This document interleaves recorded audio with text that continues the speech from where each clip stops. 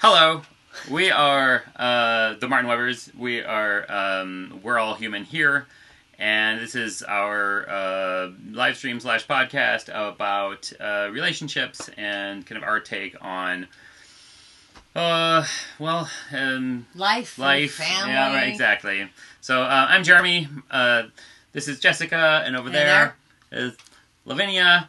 Jessica and I have been partnered for 23 years. Mm-hmm. We have 7 children, and Lavinia is one of them. I've been their daughter for 18 years. No, she is now both our daughter and an adult. Yes. I've only been their adult for not even a year yet, right? Yeah, well, that was March. Woo! And so the measure of success that we'll be talking about today in a relationship is, do the people that you care about feel comfortable talking to you about all kinds of stuff? So in particular, as a teenager, still, because you're in a weird stage right now, still being a teen, but also being an adult. It's the worst stage. It's just, Forget it's your awkward middle school stage. This sucks. The awkward young adult stage. I remember being that, in that age, actually, to some extent I still am, although I'm not a teen anymore. And it is, you know, as also your parent and someone who cares deeply about you, it is very important to me that we are able to discuss just kind of everything, right, as good friends do. Right. And so the question is, how do you keep your future teenager or present teenager from running away from you screaming when you ask them how their day went, or pull them out of their device when you do the same, and actually have really open and healthy lines of communication with them. This is kind of along the lines of what we discussed about a month ago with a guest, Emily Cohen. We were talking about creating a safe space for people to come out, whatever it may be that they would have to come out about.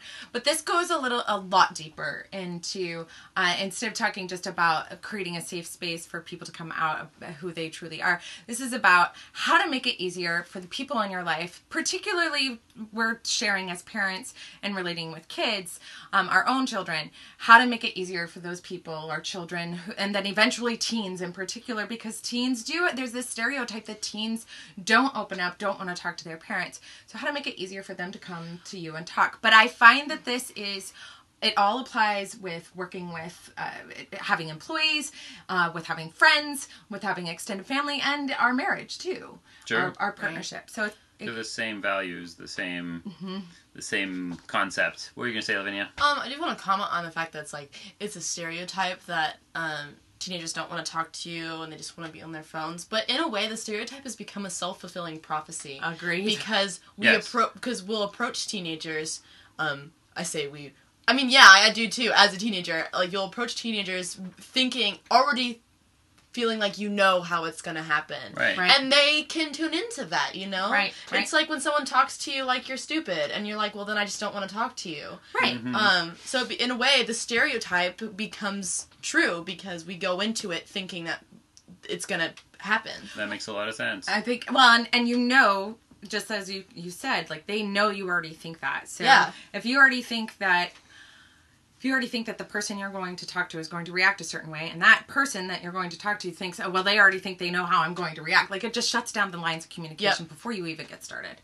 Yep. And we have a horrible habit in our society of dismissing teens as being lazy, as being stupid, as being unaware, all of these things. And yet in our experience, teens are some of the most tuned in, aware, caring human beings we've met. And they're still young enough that often they're optimistic and they can see potential where we've already shut down because of the self-fulfilling type prophecies. And we'll have these conversations within our own circles, but when it comes to talking to an adult, like I said, if they already know that the adult's not really going to listen to them because they think that they won't listen to them, then they're like, what's even the point of trying to talk to them about anything? And so then, then it's a circle. The teens don't talk, they don't share anything, they don't even, so the assumption is then that teens don't care, when in fact they may very well care, they just assume you won't give them a chance. Right.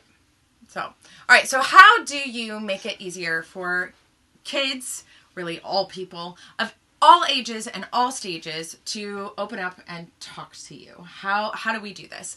So we made a whole list. We made a whole list, but one thing that wasn't on the list is one that Lavinia already brought up, which is like your mindset needs to be such that you think it's even possible. Right. And I think for us, where we maybe it predates this a little bit, but I do believe that when we were first married and we were both teaching private music lessons when we had one child under the age of 2, and we'd have this stream of middle schoolers and teenagers come through our doors, and we would, we'd get, I'd be teaching them piano, you'd be teaching them voice lessons, and especially for you with the voice lessons, it was a very, there's a degree of intimacy. Oh yeah, working with somebody's body. Right, because you're dealing with their bodies and posture and stuff. And before we knew it, we had these open lines of communication with all of these teenagers that would talk to us. I mean, given enough time, they would talk to us about all kinds of stuff. Oh yeah. And I think that really opened our eyes to, wow, okay, well, these teenagers are really bright people. They're some of our favorite people that we know because they're so smart and they're so passionate and they haven't lost hope in humanity. Yeah. And so we thought, well, so this idea that our future teenagers and us are going to have this broken relationship and we're doomed to have it was something that we were willing to throw out the window and be like, nope, if we can do it with these kids that we're not connected to other than through music lessons, we can definitely do it with our own kids. Well, and we didn't really have something to base it on. My family, for me as a teen, for me as a child, I felt very much this imbalance. I was the child, and therefore, as the child, I was inherently just stupid. And I don't believe my parents would say that's what they felt or that's what they believed, but it is what was communicated in various ways of how they interacted with us. And so, for you, something similar. You didn't have that, and we weren't entirely sure how to create this because we hadn't lived or experienced it. It's been a lot of trial and error. Okay, so again, something that's not in there, can we talk about the inherent prejudices that are built into our society based on people's maturity level? Yes. Oh my goodness. And we look down on people. We were just dealing with this with our 9-year-old and our 7-year-old. We remind our children probably once or twice a week about how, are you, you're really irritated with your sister. You're 9, she's 7, or whatever the ages may be. Is the 7-year-old acting her age? Absolutely. Are you acting your age? Debatable. And we hold it against them that they're acting annoying or whatever when they're just acting their age. And helping to have realistic expectations of development. And that development doesn't end when you turn 21. You are still developing. Oh, yeah. Neurologically. You've written a paper on this. Yes. And so how long into life are we developing? Well, it depends on the person, but isn't the average 25? Well, it goes way beyond that. It's into their 60s that they're still brain growth. Well, I didn't write a paper about that. How about this? For how long in our lives are we capable of learning new things? Until you die, right? Okay. Forever. Right. And so some of our relatives would like to think that's not true. Well, I'm old. I'm done learning. Some people learning. get stuck in their ways, possibly. But it doesn't mean they don't have the capacity to change, because we do. And anytime you pick up a book or you watch a new movie or start viewing a new series on TV or whatever, you're taking in new information and you're processing it, whether you realize it or not. So we're constantly changing. It's just that we have these kind of steps or ways to measure their progress when they're much younger. Where you're like, the 2-year-old's supposed to be able to do this by now, and by 9 years old, you should definitely be reading this level, and all this stuff. We stop measuring after a certain age. Yeah, we do, but it's still happening. But we're always changing. Right. And the thing, to take us back to what we're really, our topic today, one of the thing that's important for us all to remember is that either we have been that age and at that stage of development, or we are hopefully getting to that age and that stage of development. Respect is required and appropriate and deserved all the way across the board. You communicate with a 1-year-old as respectfully as you communicate with a 70-year-old. There is respect all the way across the board, everything in between. And it's important because without that respect, everything else begins to crumble and fall apart. If you are communicating from a place of, I believe I'm better than you.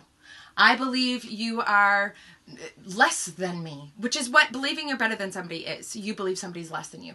If you are communicating from a place of believing that somebody is less than you, then there is no respect, and lines of communication will be blocked. I mean, this old saying, like, it's very true. To first, to earn respect, you have to first give respect. Right. Like, I'm not gonna respect you if you're gonna talk to me like I'm dumb or less than you. Mm-hmm. Like, no, then you lost my respect. I mean, that's how it would work for you if you think about it. If you're like, no, I won't give respect because I'm older and I'm more right, or I'm the authority in this relationship. Well, then think about it vice versa. If your boss talked to you that way, do they have your respect? No. You may still have to listen to them because they're your boss, but they don't have your respect. And just... Okay. Yeah. So the question is that the kind of relationship that you want to have with your teenager? Oh, right. Is one where you're the boss and the teenager is your employee, and you have to do what I say because I'm the boss. I think a lot of parents do want that relationship. Right. But if you also want open lines of communication and you want your teenager to come to you and feel safe, telling you about their crush or about their first sexual experience or about having their period for the first time. Or about needing to head to therapy. Or about, that's right. Or about bullying at school or about any depression, number. anxiety, Yep. struggling substance with school. abuse, anything like that, then I'm sorry, they're less likely to come to you Absolutely. as Right. their boss Yep. than as a trusted friend. Well, like, literally So you're going to have to choose. But everybody's going to tell you that you can't be friends with your kids. That they get to have friends with other people. So you can't be friends with your kids. If you're friends with your kids, you're not doing your job as a parent. Well, I feel like I'm friends with Lavinia. That smile wasn't awkward at all. No, I feel like we're friends. We are friends. But are we also your parents? Like, Yeah, you are. I think we have found, it has felt to me that we have found, kind of accidentally stumbled across a way where that both are true. We especially now that you're 18, we are not in the position of, hey, we are actively parenting you. We are your parents. We provide guidance, but you're an adult and we have to respect And there that. are moments where you're like, this is my house, and you're not gonna do that in my house. Yes, that is true. And that's not more, like, it may feel like a parenting thing for me, but this is, you would say that to anybody who If you were came in here. if you were sharing a space or a house with roommates and you were all about the same age, You'd have to and set someone similar would boundaries. decided, you know what, I don't have to hold a job anymore, and also I don't have to contribute to paying the bills or whatever. Like, there would be a conversation there from the others. Or like one we recently had where you guys are actually paying the bills for my phone, and you're like, that's all you're doing every day. Get a life. That's not quite how we approached it. That was the underlying message, maybe. And it's like, it's apparent, like, you guys are paying for it because you are my parents, but it's less of a, we are your parenting thing. Yeah. But, we are your parenting thing. Yeah, anyway, you know. it's we're paying for this, and so we kind of we get to set up the guidelines of the thing that we're paying for. Well, that there's a boundary, and we have a responsibility for enforcing that boundary. And if you want to continue in the way you are, that's your choice. But we will be no longer paying for it. Right. It's like an extreme analogy, but Right. it's like for someone maybe who's struggling with like addiction problems. I mean, I guess it's not that extreme because some people do struggle with phone addiction. Yes, absolutely. You wouldn't want to hand them the substance Right. that they're struggling with. You'd be like, no, I'm not enabling There that. was many years ago, there was a situation where a relative was coming to visit us, somebody that we know has a problem with alcohol dependency, and we made a decision that we would not have any alcohol in our house while they were visiting. Oh, shoot. And they came, and then they picked up some alcohol. They wanted to go to they said they were going to go to the grocery store. We didn't have some food that they wanted, so they went to the grocery store. I knew what was going to happen. I didn't. I totally knew. and they went to the grocery store and they came back with alcohol, and we had already communicated that there wouldn't be any alcohol, and we held that boundary. And we're not their parents. We are in no way, shape, or form. Did you tell them to leave? We told them that either they could have their alcohol and go to a hotel or someplace else to stay, but that as long as they were staying in our home and as long as they were visiting with us in our home, there would not be alcohol. What'd they do? Period. It was dramatic. Did they go to a hotel?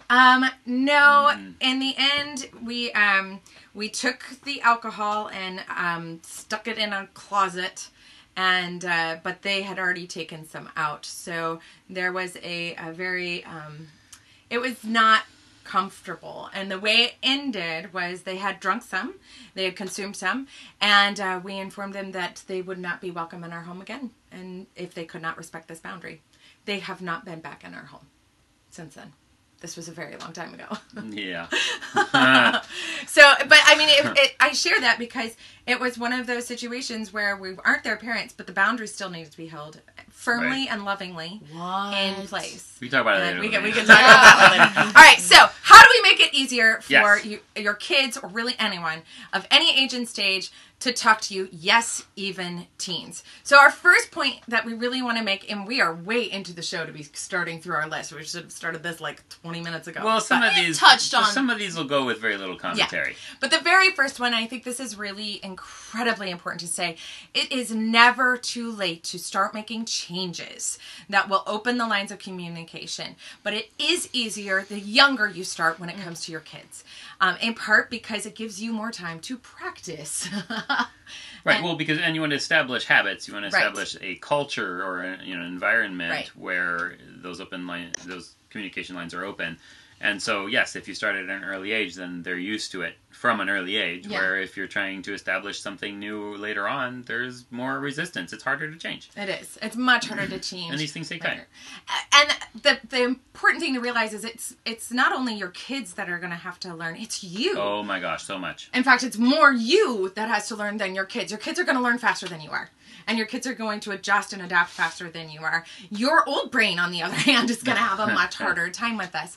And that's okay. And it's never too late to start. In fact, we have a family member who was well into her 60s when she opened up about something and shared that she wanted to open those lines of communication and try. And it's hard for them. It's not something that flows easily for them, but they made the effort. And well into their 60s, that shift it started. And it's, even though it's not perfect, nothing's ever is. It means so much that she acknowledged that the lines of communication were blocked, and that there were things that she wanted to change, and she asked for help with the people that she loves in making that change happen. Yeah. So much goes on in your own home and you don't realize it.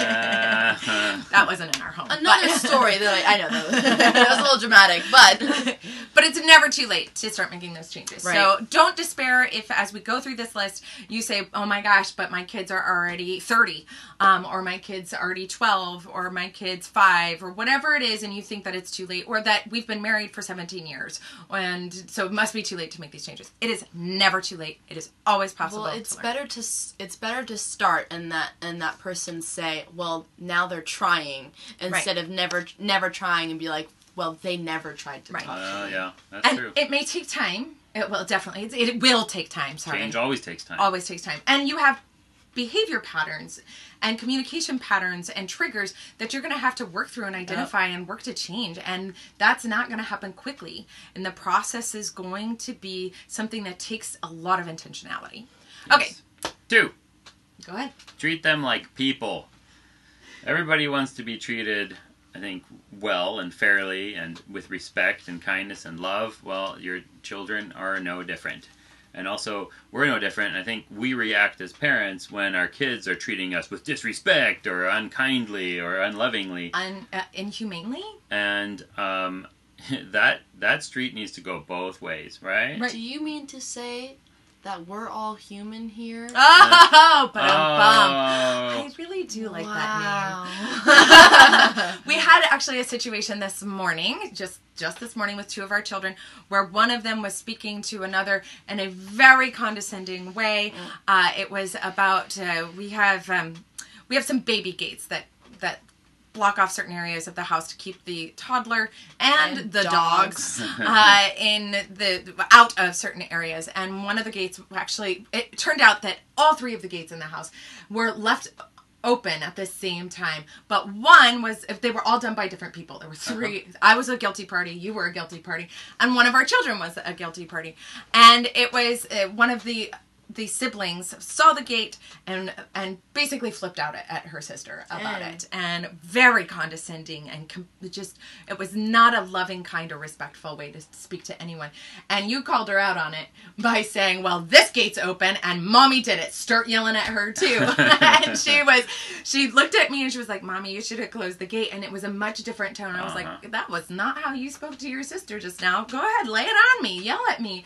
And she immediately turned around and said to her sister, I'm sorry I spoke to you the way I spoke to you. I should not have yelled at you. I was very unkind. And just as she said that, you pointed out, and here's another gate, and I think I left it open. And it was a moment of just kind of highlighting how uncomfortable it was to identify that she was totally fine speaking to her sister that way, but she did not feel comfortable speaking to me that way. And then you followed it up. What did I say? I don't remember exactly. I remember saying something. I just don't remember exactly how I said it. So you followed it up by saying, you came out and you said, you apologized to her. You said, I'm sorry, because I did speak to you, telling you that the other gates were open and who to yell at then, in a way that I probably wouldn't have spoken to Mommy. So I was wrong. I did. And you apologized for it and you identified it. Yeah. So, and I pointed out that we do try to speak to everyone in the family with the same level of respect and kindness. Yes. And that's huge. That's really incredibly important. But it's a work in progress. We are not perfect at this. We are so incredibly not perfect at this. I mean, a good example of, that situation, that was like really specific. That one was. But this happens not like pretty often. And that's not like often, but it does happen enough where I remember it. Or someone will get frustrated by something, and they'll be like, who did that? We're not supposed to do that. And then one of you guys will be like, actually, I think it was me, or actually, I think it was the other parent. And immediately it's like, oh. Because for some reason, there's this understanding of we're not going to yell at Mommy and Daddy. But we are okay yelling at each other. And that's where that breakdown of treat them like people first. Right. Nobody wants to be yelled at. It's not a comfortable thing. It's violent. It feels violent. Even though it's not physical violence, it's an emotional and mental violence. And while I certainly understand, I've definitely yelled many, many times, I also understand that that violence, that emotional and mental violence, leads to a disconnection in the relationship and a breakdown in communication. Even if you yell gently at somebody. Which is recently something, our daughter is writing a story, and it's based on a real event that happened, but it's fictionalized. And in writing it, she was writing the mother character, who was sort of loosely based on me, which is kind of interesting to read how your child sort of sees you. But she needed the mother to be more uptight and more something. So before she even gave it to me to read for the first time, she prefaced it with, it's not actually you. But an aunt had read it first. An aunt had read it when they were visiting. Oh, shoot. And told us that it laughed, thought it was so funny, because the mother character yelled gently. And she thought that was so funny because those two things don't really go together in her mind. But it was clear that what our daughter was writing was that the mother was frustrated and losing her patience with the child. And that was communicated in her tone. And so to our daughter, that means it was yelling. But it was gentle because it wasn't actually yelling. And we have been very amused by how she understands this. Okay, so our first point is it's never too late to start making changes. It is easier the younger you start, but you can always get started. Our second point is treat them like people. Children are people too. Your employees are people too. Your friends are people too. Your partner is a person too. Treat them like people first. If this is not how you would speak to a colleague, if it's not how you would speak to your partner, or even if it is, and that's maybe something that needs to be addressed, if it's not how you'd speak to a stranger, or if it's not how you want to be spoken to, exactly, then you already need to address and redo and backtrack. You might just need to say, you know what, I'm sorry. My tone was not okay. I apologize for that. I want to do better. That's one of the first things you can do, and helping build pathways that are healthy communication. All right. Point 3. Spend time together in ways that aren't about communication. So okay, like, such as? I was about to say. Okay, sorry. Cooking, car rides, taking public transportation places, which is like a really good place to like have conversation.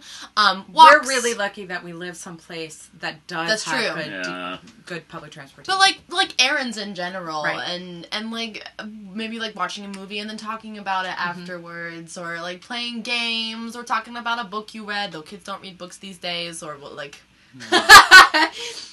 that was an exaggeration. The self-fulfilling prophecy. Problems. Yes, issues. A book you read, or a game that you guys can connect on, or an app, or social media, or something that's happening in the news. Like literally anything that's not about this is how we talk to each other. Like Right. Respectful people. Right. I love that you mentioned on an app or technology, because I think that's really important to say that find the avenues that are going to help make it more comfortable, especially as you're getting started. And if the person you're trying to open these communication pathways with is more comfortable doing so over text, then work on doing so over text. Right. And try different strategies. Car rides are one of my favorites, especially with our teens. It spares you the uncomfortable eye contact thing, which some people really love eye contact and some people don't, but it's much easier to open up and say this big burden thing that maybe you're struggling with if you don't have to maintain eye contact while doing so.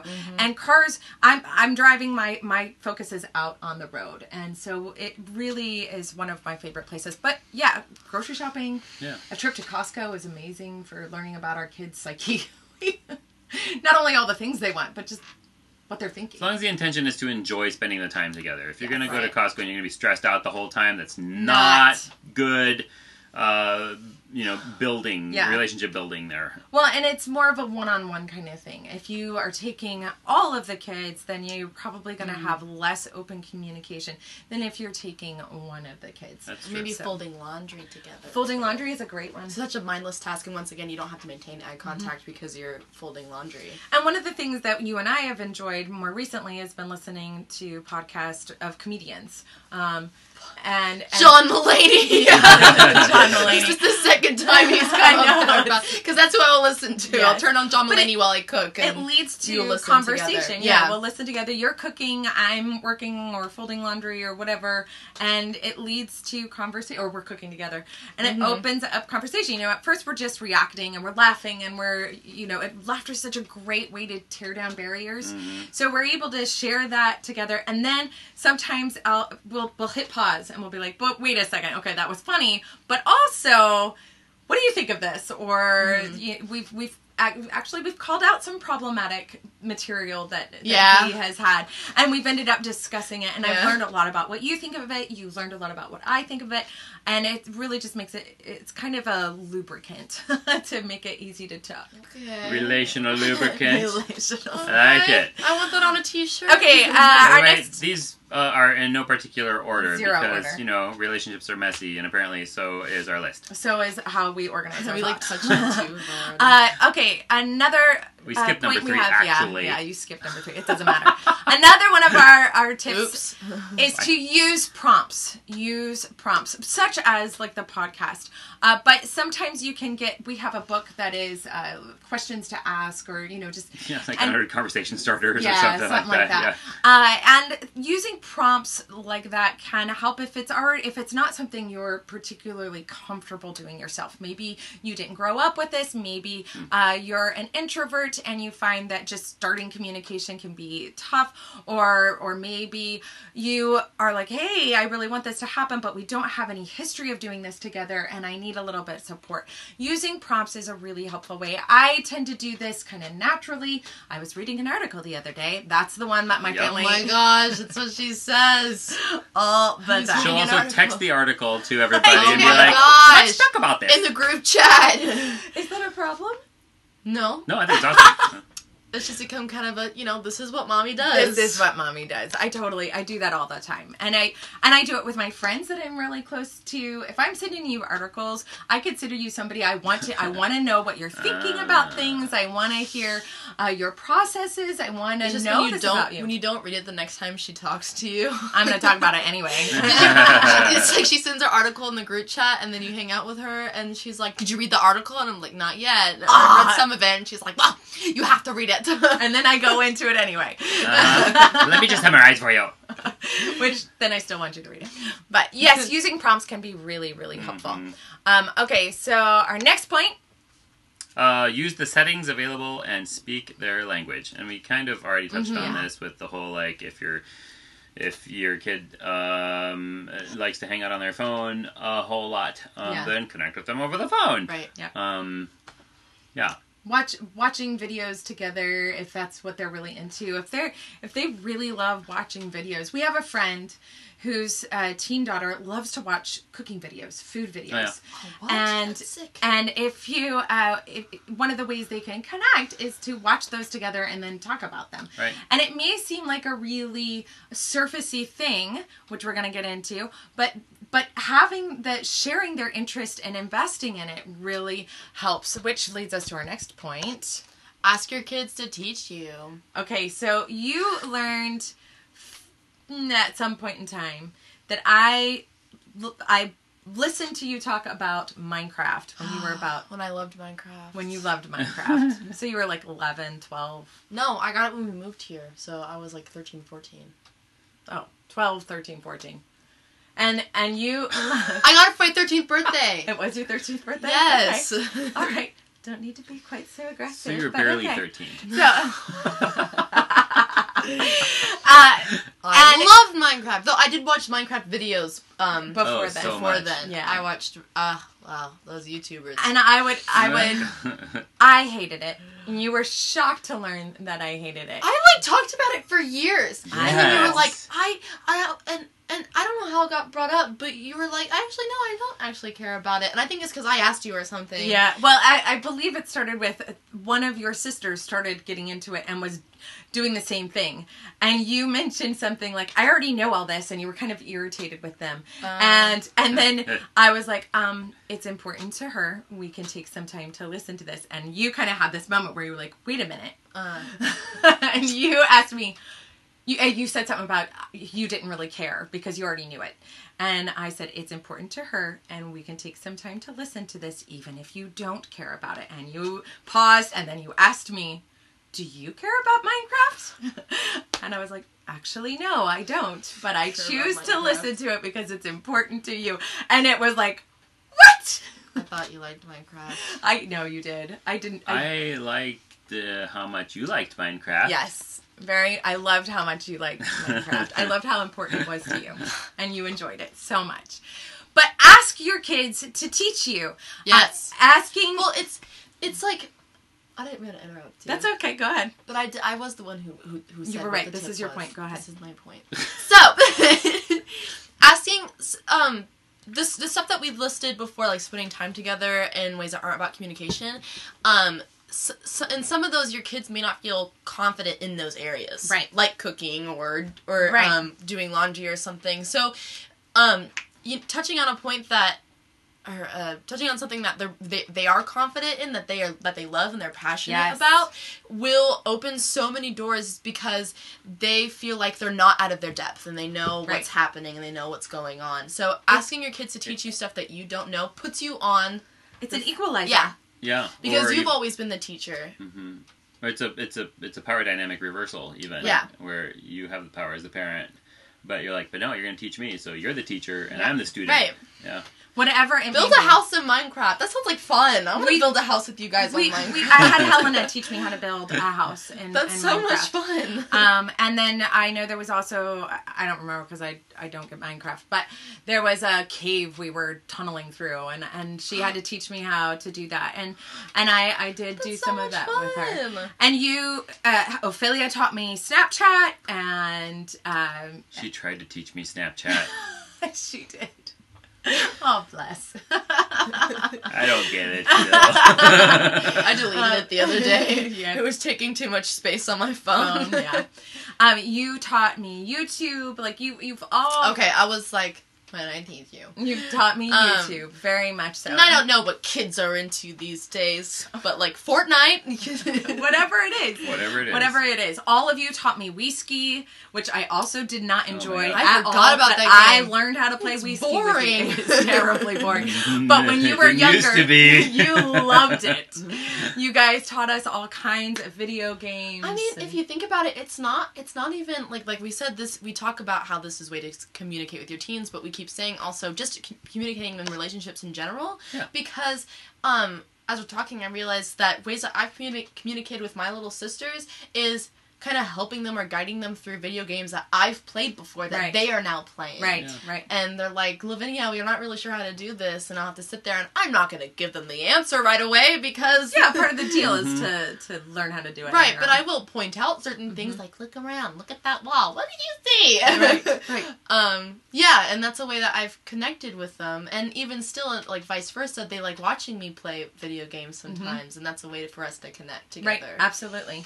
Absolutely. And I remember I remember that part of my childhood was watching you play video games. Zelda. I That's funny. really enjoyed doing that. Yeah. Okay, start with the small things, even if it feels inconsequential. So for me, that was with Minecraft and a number of other things. But it was all Pokemon cards. Silly bands. Silly bands. But Whoa. listen, even if it feels inconsequential. And it starts with, just this morning, our youngest, our 2-year-old, was telling me about a rock. She says that word so crisp and clear. It's a rock. And she was holding it and wanting to show me, and it was pretty and all of the things. If you aren't interested in the things that they find interesting when they are young, then it is going to be very difficult for them to open up and share the things that they find interesting when they are older. Same applies though at any age. One of the things we have done and committed to in our marriage, in our relationship, our partnership, is that what you find interesting is because it is something of importance to you. It has value to me and I will take interest. It doesn't mean I have to share it all with you. Doesn't mean we have to love it. No, or even do it together. But it has inherent value because one of us finds value in it. Right. And so it's up to the other person to find value in it too. And even if it's just to ask questions about it or to spend some time watching them do it or whatever it may be, share it, invest in it. I know that there was a couple in my life growing up where it was very clear that the woman in the partnership invested in the man's interest all the time. And she went to the games he was interested in, the sports he was interested in, went to all of those things. But he was never, ever willing to go to the orchestra, which she loved, the ballet, which she loved, to see films that she loved. All of those things where she had to find somebody else to do them with her. And what happened over time was she just kind of stopped doing them. And she missed it, and it built resentment, it built separateness and isolation, not sharing those interests. They were things that were really important to her that she truly enjoyed, and he absolutely refused to take part in sharing those. And it was so damaging to their relationship, and it broke down lines of communication because she could never talk to him about it because he found it boring. Right. And imagine being that self-absorbed. Yeah, well, yeah. I mean, that can apply to not just that relationship, though. But yeah, it applies to any relationship. Right. But start with the small things. Listen, even if it feels inconsequential. Let them share with you, even if you find it boring. Find it interesting because it's interesting to them. I find that is one of the biggest ways to build connections because it opens you up to how they think and feel. Right. You don't have to love the same things, but you can love that they love it. Sure. Yeah. Well, we can. If I listen a little bit to my 7-year-old talk about Sophia the First, then maybe by the time she's watching more grown-up films and stuff, then she'll share those with me too. Right. Same way when she shares about her relationship issues at school. Right. If I'm listening and interested, then it's a lot more likely that she'll also open up to me about her relationship issues when she's 16 or 25. Right. And you validate them. So when she's Right. saying there's this conflict and this hurt, and instead of saying it's really nothing, or girls your age all have drama, Right. or just any kind of dismissive reaction to it, instead say that sounds really hard. You're not offering a fix or a solution. You're just offering a validation of what she's experiencing. And that makes it so you're a safe person to talk to. Right. Right. About the trying to fix it or like have a solution thing. That's one of our points. Oh, really? Okay, Yeah. then we'll go back to that later. Okay. So point number 8, I'll go ahead and take this one too. Identify your triggers and work through them. Be curious and ask why you feel or are reacting a certain way.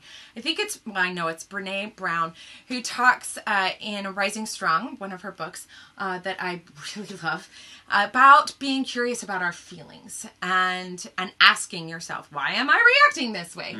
And I find that I loved how she phrased that for me, in part because it was something I've already done but hadn't identified that's what is sometimes a game changer in how I'm communicating, is to ask myself, why am I acting this way? Why am I feeling this way?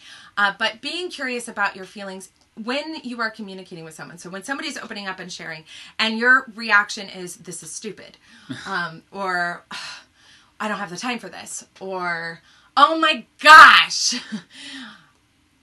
or you're being disrespectful, or whatever it may be, or I'm so angry that you even said this to me, or how could you say this to me, or oh my gosh, they feel this way, it means I'm a failure. If we get curious about why we're reacting, it allows us to pause. And that pause in communication gives us the chance to identify our triggers and work through them, and doesn't block the communication.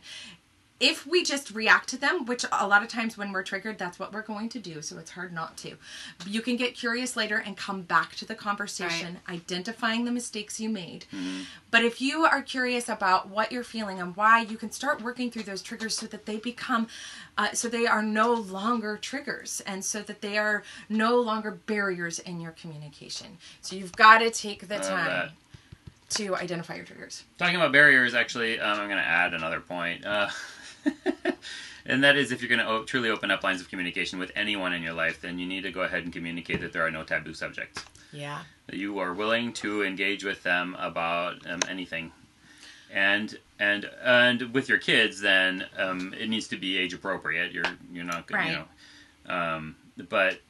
but you can actually, when they come to you with a question about this or that and the other, you can answer them honestly, age appropriately, and that will encourage them to ask you more questions later when they have more questions. Which I think, and we talked about this in our show with Emily Cohen about a month ago, I think one of the things that's difficult to balance here is how you teach your values without also communicating then that if you have a question about or you are feeling something contrary to my values, that then your kids or the people in your life would not feel safe going to you about it. And that could be about anything. That could be about how you feel about divorce. That could be about how you feel about sex. It could be about how you feel about LGBTQ. It could be how you feel about business practices. You know, it could be any... Or sports team. Or I mean, it can be anything. Oh my gosh, I like the Redskins, and that's somehow going to be completely unacceptable. Right. That kind of thing. For music taste. I mean, it could be anything. It could be anything. So making sure that how you are teaching your values or your faith, or which those are important to have, and that is important to share with the people you care about, including your children. But how you are presenting them, if you are presenting them in a, this is something we can talk about and we can explore, versus this is right or wrong, and if you are wrong, and you are going to hell, and I cannot associate with you. If you are shutting those doors, then you are already putting barriers in place for communication that will isolate. Right, and you're not even communicating love at that point. No, you're not. What you're communicating is, I will love you conditionally based on these things. Right. There was a time where I was told, if you ever come home pregnant, and the implication was that I would be disowned. And you know, that things like that. And there are still kids today who get told that. If you ever come home, or if you come home with a partner, a date of XYZ race, then you will be disowned. Mm-hmm. Or Race there's or gender. or whatever. Those barriers, those are barriers to communication that will absolutely isolate and disconnect. All right, so our next point. Listen. And our next point. Don't interrupt. Well, see, we said listen already. Yeah, well, what is there to say? I was trying to figure out, and then because you had it highlighted, I was like, Sure, I will say it. I'll add to it. Listen to understand. Right. Listen to get to know better. Rather than to respond. Rather to respond or correct or anything else. Or find the teaching opportunity. The teachable moment. Oh, that's it. Right. Find the teachable moment. Yeah, genuinely listen. Don't listen for control. Listen to understand. Listen to get to know them better. Mm-hmm. And listen with an open mind. And another tip, don't interrupt them. Don't interrupt the person that you're listening to. Because then you're not listening. You're actually just figuring out what next to say. Mm-hmm. And the easiest way to shut me down while I am talking and opening up is to interrupt me. Mm-hmm. If you interrupt me, then that's it. Like, that's basically, like, strike the year out. Well, and I find there's a difference in interruption that is just a free-flowing conversation, and there's kind of give and take, and there's some of that, and you kind of look out for each other, versus I am sharing something big and heavy, or I have done something that I know is kind of complicated or terrible or is a problem. If you're interrupting in a more high tension experience, fights, conflict, opening up, and there's shame, any of those kinds of moments, interruption shuts down the conversation. Yeah. Yep. And it shuts down the person. So yeah, don't interrupt. That's a big one in our house. All right, next, control your own reactions and feelings in response. Protect their feelings so they don't feel like they have to protect yours. So let's say your kid comes home and they're like, I stole this thing from this business, and you are shocked. I am shocked. Yes. We're all shocked. And what I want to respond with is yelling and how shutting them down. Haven't I taught you better? Right. And how, have you considered how it reflects on me as your parent? Yes. And, or make it about you. Yeah.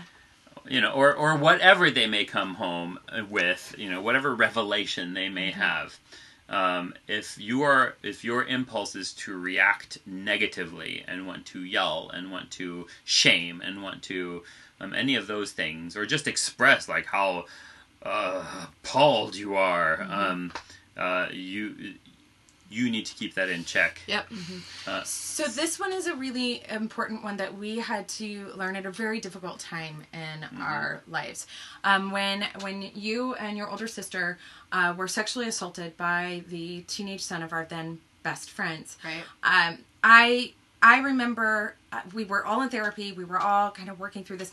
I remember when your older sister officially explained what had happened, and you were alone with her when she told her story, and then you had me come over because I was actually someplace else. So you had me come home and you had her tell me, and you had warned me to stay calm.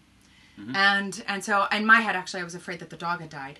The dog had not died, and she told me what had happened, and hearing a 5-year-old describe sex, actually, as something that she had experienced was absolutely horrifying. And I remember thinking, okay, I just have to stay calm. And me telling her I loved her, that she didn't do anything wrong. I really had no idea what I should have been saying at that point. I just knew that I needed to assure her that she had done the right thing in telling us. And then I walked outside and I threw up. Yeah. And shit, really? Yep. Oh, yeah.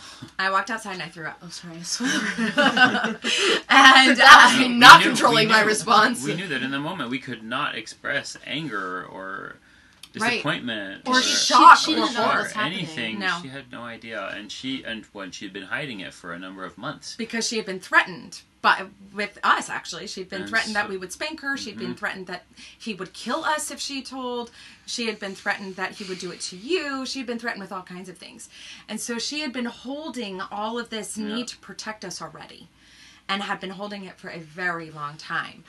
And one of the things that in therapy we learned that it was really important that we never put her in a position that managing our emotional reactions to what she was revealing, because she was revealing things for the next year. Oh, yeah. Usually. Yeah. It unfolded Yeah. for a year.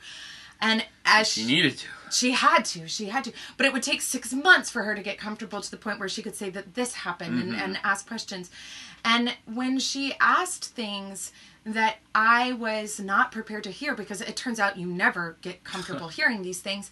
When she would ask these things, the therapist had told us that our job was to control our feelings so that she never felt a responsibility to protect us, because she had already carried that burden, and it would shut her down and inhibit her healing. Yeah. So controlling your own reactions and feelings in response to what your child or someone close to you is sharing. Don't make it about you. Allow it to be about what they're sharing. Allow it to be about them. You find another safe person at another time to process that with. In our case, that was the therapist. Yeah. Because neither of us were really in a place where we could even be that process person for each other in many ways, because we were still just kind of shattered. Yeah. And so it was therapy. But controlling those reactions allows your child in particular, but really anyone around you, to know that they don't have to take care of you in the midst of their own pain. And that's crucial. Yeah. It's so important. Okay, so we are so out of time. We totally have to wrap up, but we can do maybe like 2 more points, and I think we'll just have to do this next week. Oh, we'll just have to do it again next week. Yeah. What do you think? Yeah, have a That part 2. sounds good. Have a part That sounds 2? good. All right. Well, then our next point is Give them time and space. Like we've said before, this is going to take a lot of time, and sometimes change and processing new things, you can't really do that in the presence of other people, and you need that alone time to do it yourself. And so don't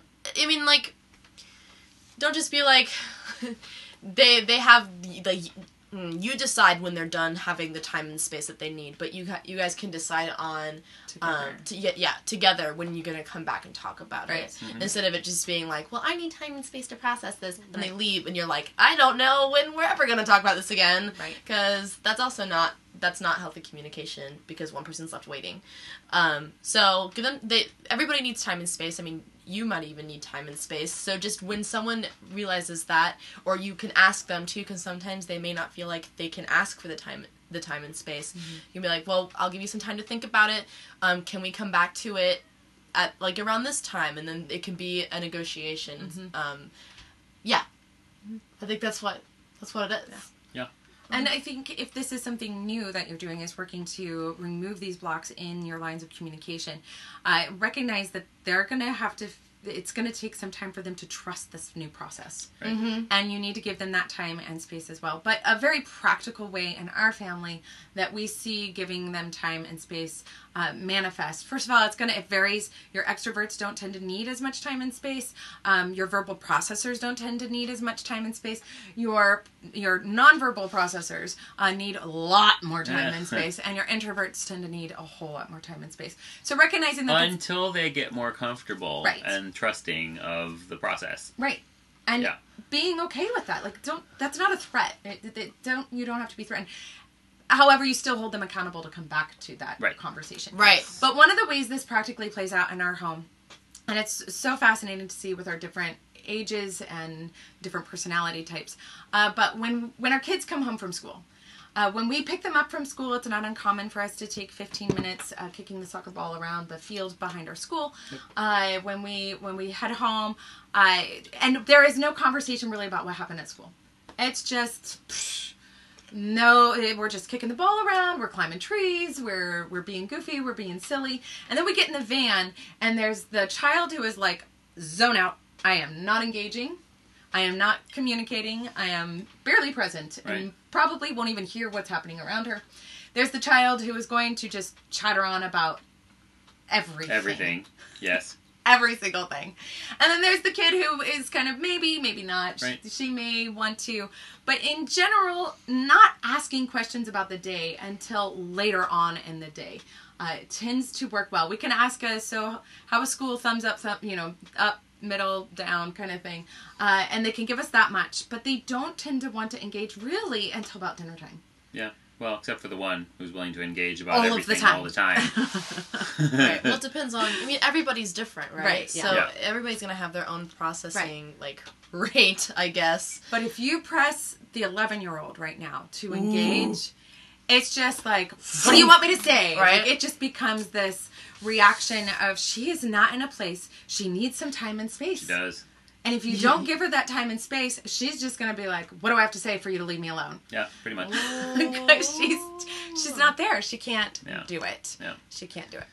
Shall we we'll do one more? Yeah, Okay. do one more. And we've already touched on this one too. Do not make it about you. Don't react saying it is a failure of yours. So this is because we all have to process what we encounter. And one of the ways that we talked just a few minutes ago about not reacting to it in an emotional way. When your child shares, or someone, your partner or your friend or your coworker or whatever shares something with you that is shocking to you or angering to you, is to not make center yourself in that. But they are sharing that so that you can share that experience more or less. Another thing to avoid then is to then place all the blame on yourself and share that with them as if because it puts them in a position where then they feel the need to protect you. Right. Well, and I have had times when they've said, I didn't feel like I could tell you. And I thought, it makes me feel like you think I'm not trustworthy. Turned it around and made it about me. Right. And it was something I have really had to work on, in part because that was what I grew up with. Mm-hmm. And so I had to kind of process, wait a second. Right. The way to own it, well, that was that's very direct. The example you just gave, which is like, I felt like I couldn't trust you or I couldn't talk to you. Then instead of turning it around and being the victim, right, then the appropriate response is, well, I'm sorry that but I would do it. You didn't feel safe. I would do it even when they would say, come to me, 2 hours after needing to tell me, or 2 months.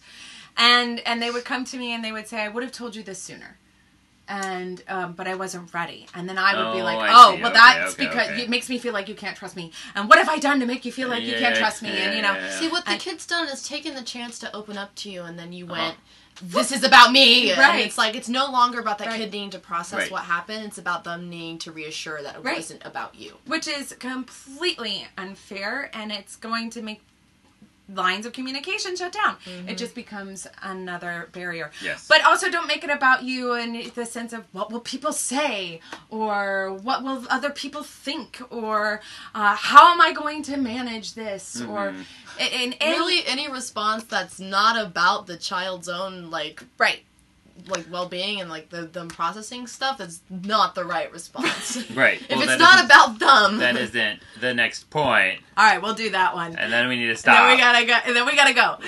Okay, so validate and affirm. Don't tell them not to feel a certain way, or that it isn't true, or that they shouldn't say certain things. And this is one that was so hard for me. I remember, actually the book is sitting right over there, when I read Naomi Aldort's Raising Our Children, Raising Ourselves, which is a book that I recommend with caution. She's a brilliant writer. I think she's a very in tune mother. I also find that she somehow is perfect, or at least she comes across that way. Scary. So she has a lot of really good to say. But this point in particular, she made about when your child says, "I'm so stupid," or "I'm so ugly," or I can't do anything right. That if we go straight to "don't say that," or "that's not true," then what we do is we tell them, you can't trust your own feelings. Right.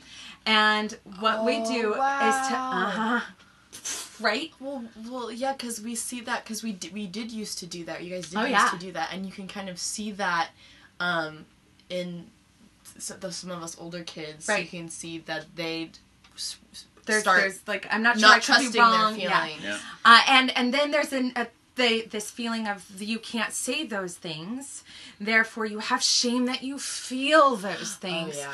And so it shuts down, it creates barriers of communication. And so we have really had to work on validate and affirm. We're not going to tell our kids not to feel a certain way. And that is hard because when my child tells me they think they're stupid or they can't do anything right, I totally want to fix that. I want to say, me too. No, you're not stupid. What we have learned to say instead is, I am so sorry you feel that way. Can you tell me more about it? Hear what it is underlying that. Hear what underlying need is not being met. What kind of disappointment in themselves they're dealing with, which I get disappointed in myself. It's only natural that the people I love around me also experience personal disappointment. But then to ask them, would you like to hear how I see this? Right. And then sometimes they say no. Most of the time they say yes. Yeah. And I could say, I don't see you as stupid. I have never seen you as stupid. This is a really common mistake to make. This is, lots of people struggle with this. I was going to say, it's also your opportunity to share, like, I have felt that exact thing. Instead, and not just being, like, make it all about you, but touching on the fact, like, no, I felt this way too, will make them feel like it's okay for them to feel that way. Yes. But don't rush to that. Give them the space to share. If you jump straight to, I felt that way too, it's immediately, you've redirected, it's not about them anymore. And they don't get to finish sharing and opening up and working through their feelings. Let them work and ask them before you jump into the sharing. And don't give your life story. Just be like, I can relate to you on this. I've been there. I have definitely. And sometimes when your kids hear that you have felt stupid or inadequate or whatever it may be, they're like, wait, you have? Because they can't imagine their parents ever feeling that way. Because they see their parents as, they're just my parents. They've got it all together. They've got, you don't. Which is fair. What? No, I used to think you guys were like that. Yeah, we've really worked hard to make sure. I actually know, like, some middle schoolers who think I got it all together, like at theater or whatever, and they're like, Lavinia has everything together. I'm like, no, I don't. So common. Don't put me on that pedestal, please. Exactly. Don't put me there. I don't want to be there because when I fall off, it's gonna really suck for all of us. So let's not. So yes, our last point is validate and affirm whatever it is they are willing to share with you, including if it's something that makes you really uncomfortable to hear, such as that your child thinks they're ugly or your child thinks they're fat. Oof, that one has been one we have heard from our children, and I want to immediately say, you're not fat, as if being fat is a terrible, horrible thing. You have fat. It doesn't define who you are as a person. Same as being skinny doesn't define who you are as a person. Right. But, or that they're unlovable because they can't. They've struggled to develop relationships during a period of their life. Or that they are going through a time where they're having difficulty treating people well, and they think that makes them a bad person. Right. And that's hard. It is hard. It is hard. We've heard all of this and more from our kids. All of it. And some awful things too. Don't rush to tell them that they shouldn't feel a certain way or that they shouldn't say certain things. When we shut down, you're not allowed to talk like that. You're not allowed to feel like that. And then we cue shame over having those feelings, over having those thoughts. And that further disconnects. Shame is the great disconnector.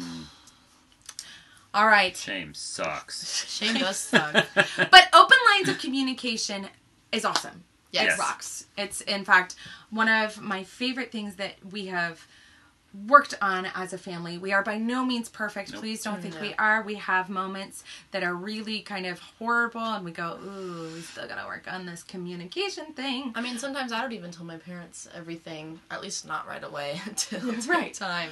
But recently, you came to us, initially, you came to us in stages, and it's important to realize that often this is how it unfolds. Right. And you came to us... I did test the waters a lot. Yeah, and you came to us with one thing, and then you came to us a little bit later with something else. And then a little bit more, and a little bit more, and a little bit more. And then just yesterday, you were like, I gotta tell you something. and it was, here's this thing, and it's a really big thing for me.